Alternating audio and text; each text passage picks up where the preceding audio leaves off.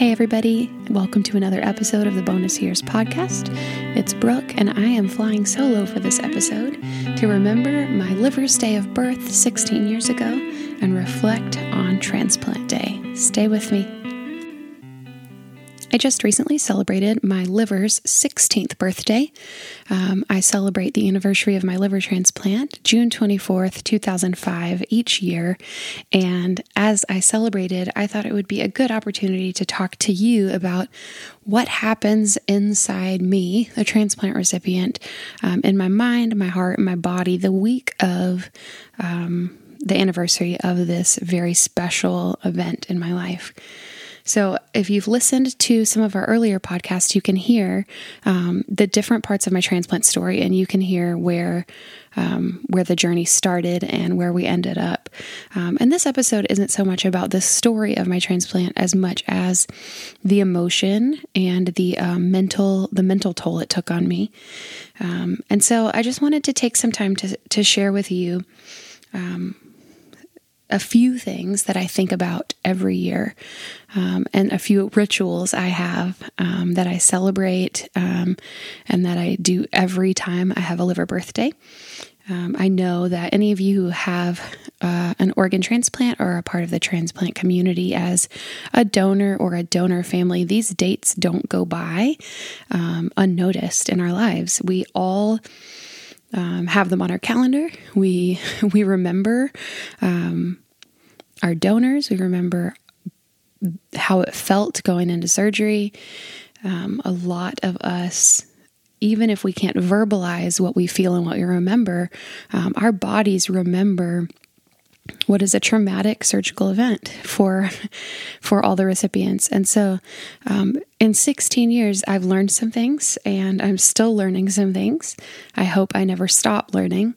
I also just, I can't believe that I am lucky enough to have 16 years of a bonus life because of an organ donor. So I just always want to start by remembering and being grateful for the gift of life that has allowed me to pursue my dreams, that's allowed me to have a marriage to a partner that I adore, that has allowed me to adopt two beautiful children and get to know them and see them thrive in this world.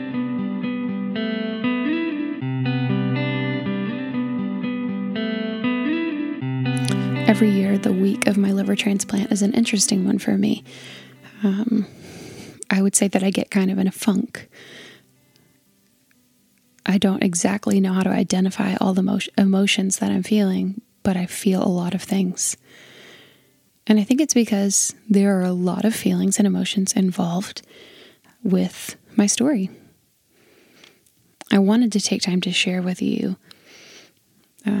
what happens when a transplant patient remembers transplant day and how that looks 16 years later after a liver transplant.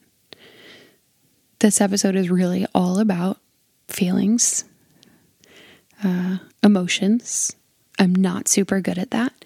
I'm great at telling other people it's okay to cry, but I'm not so good at doing it myself.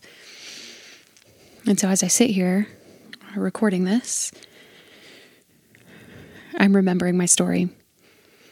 And I wanted to share with you that day and how I look at it now. There are a few things I remember very vividly. I remember I was already in the hospital, knowing that I was waiting for a transplant, knowing I was on the list. And I was with my mom and my aunt in the evening, and my nurse, who normally brought in my snack, came in and said, "You don't get a snack today. We found you a donor." I remember that moment being so overwhelmed, so excited, really, that I didn't have to hope anymore that we'd find a match in time for me to stay alive. And as quickly as we celebrated and remembered that, it's like the room got still. And I looked at my mom and I looked at my aunt and I looked at my nurse, and we all felt the weight of the fact that somewhere another family is grieving, that that someone they loved very much just died. And it's one of those moments in my life where I can honestly call it a holy moment for us. It was heavy.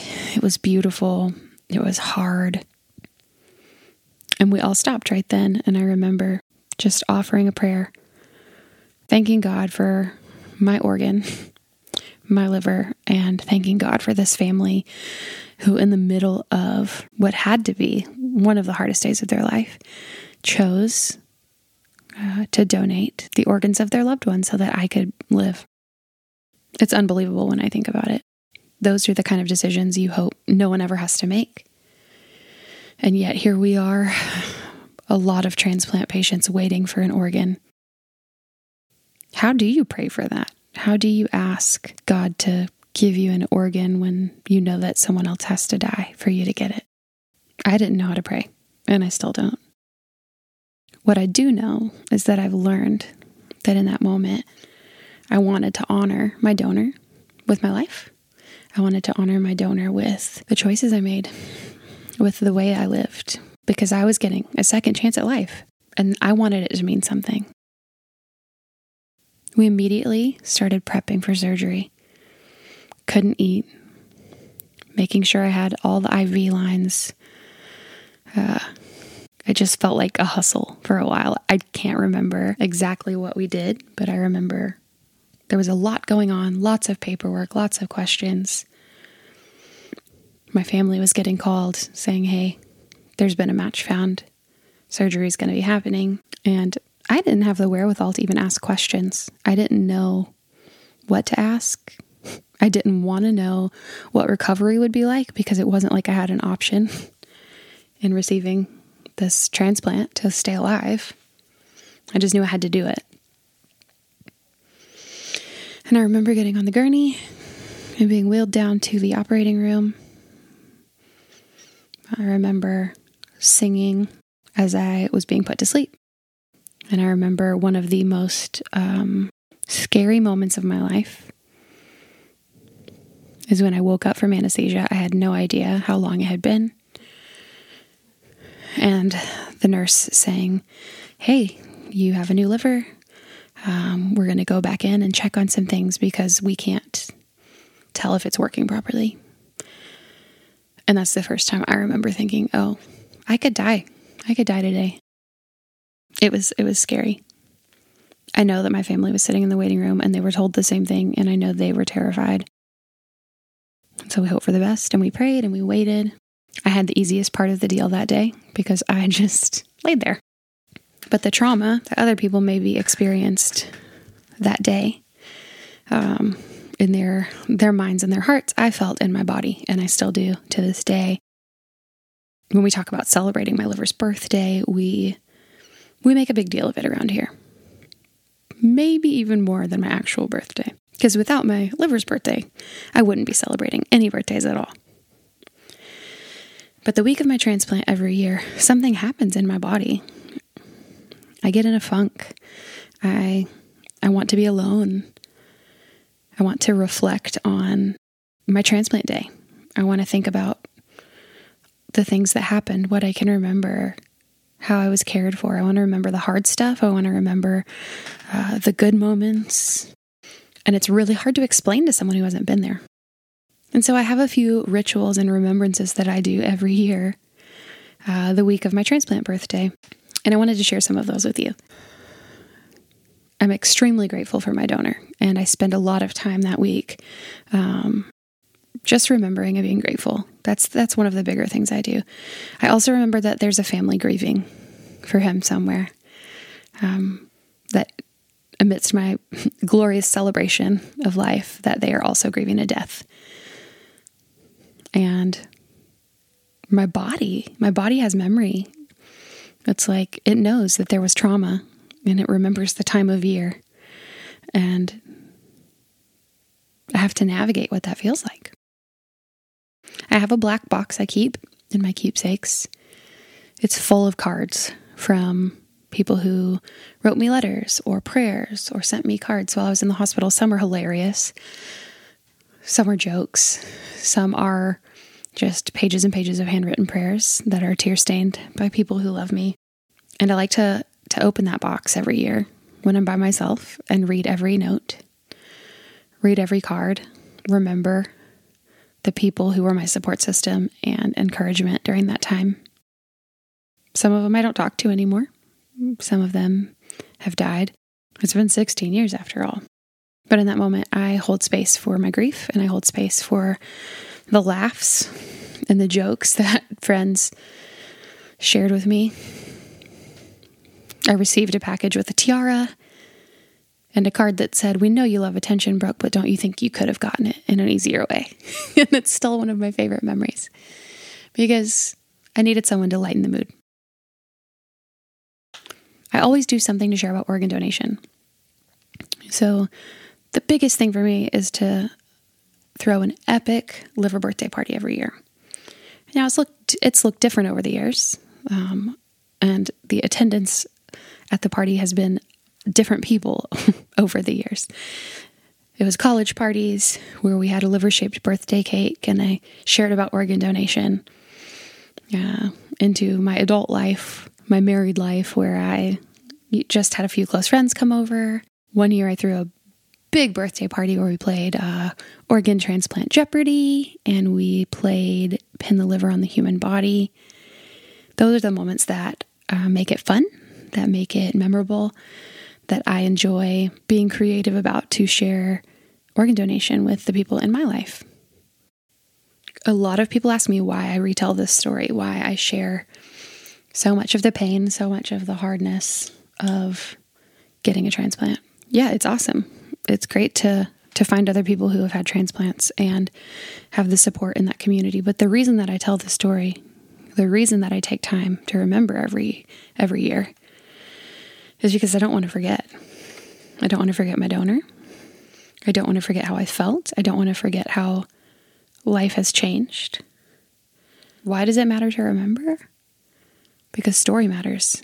Because vulnerability matters. Because allowing yourself to feel your feelings matters.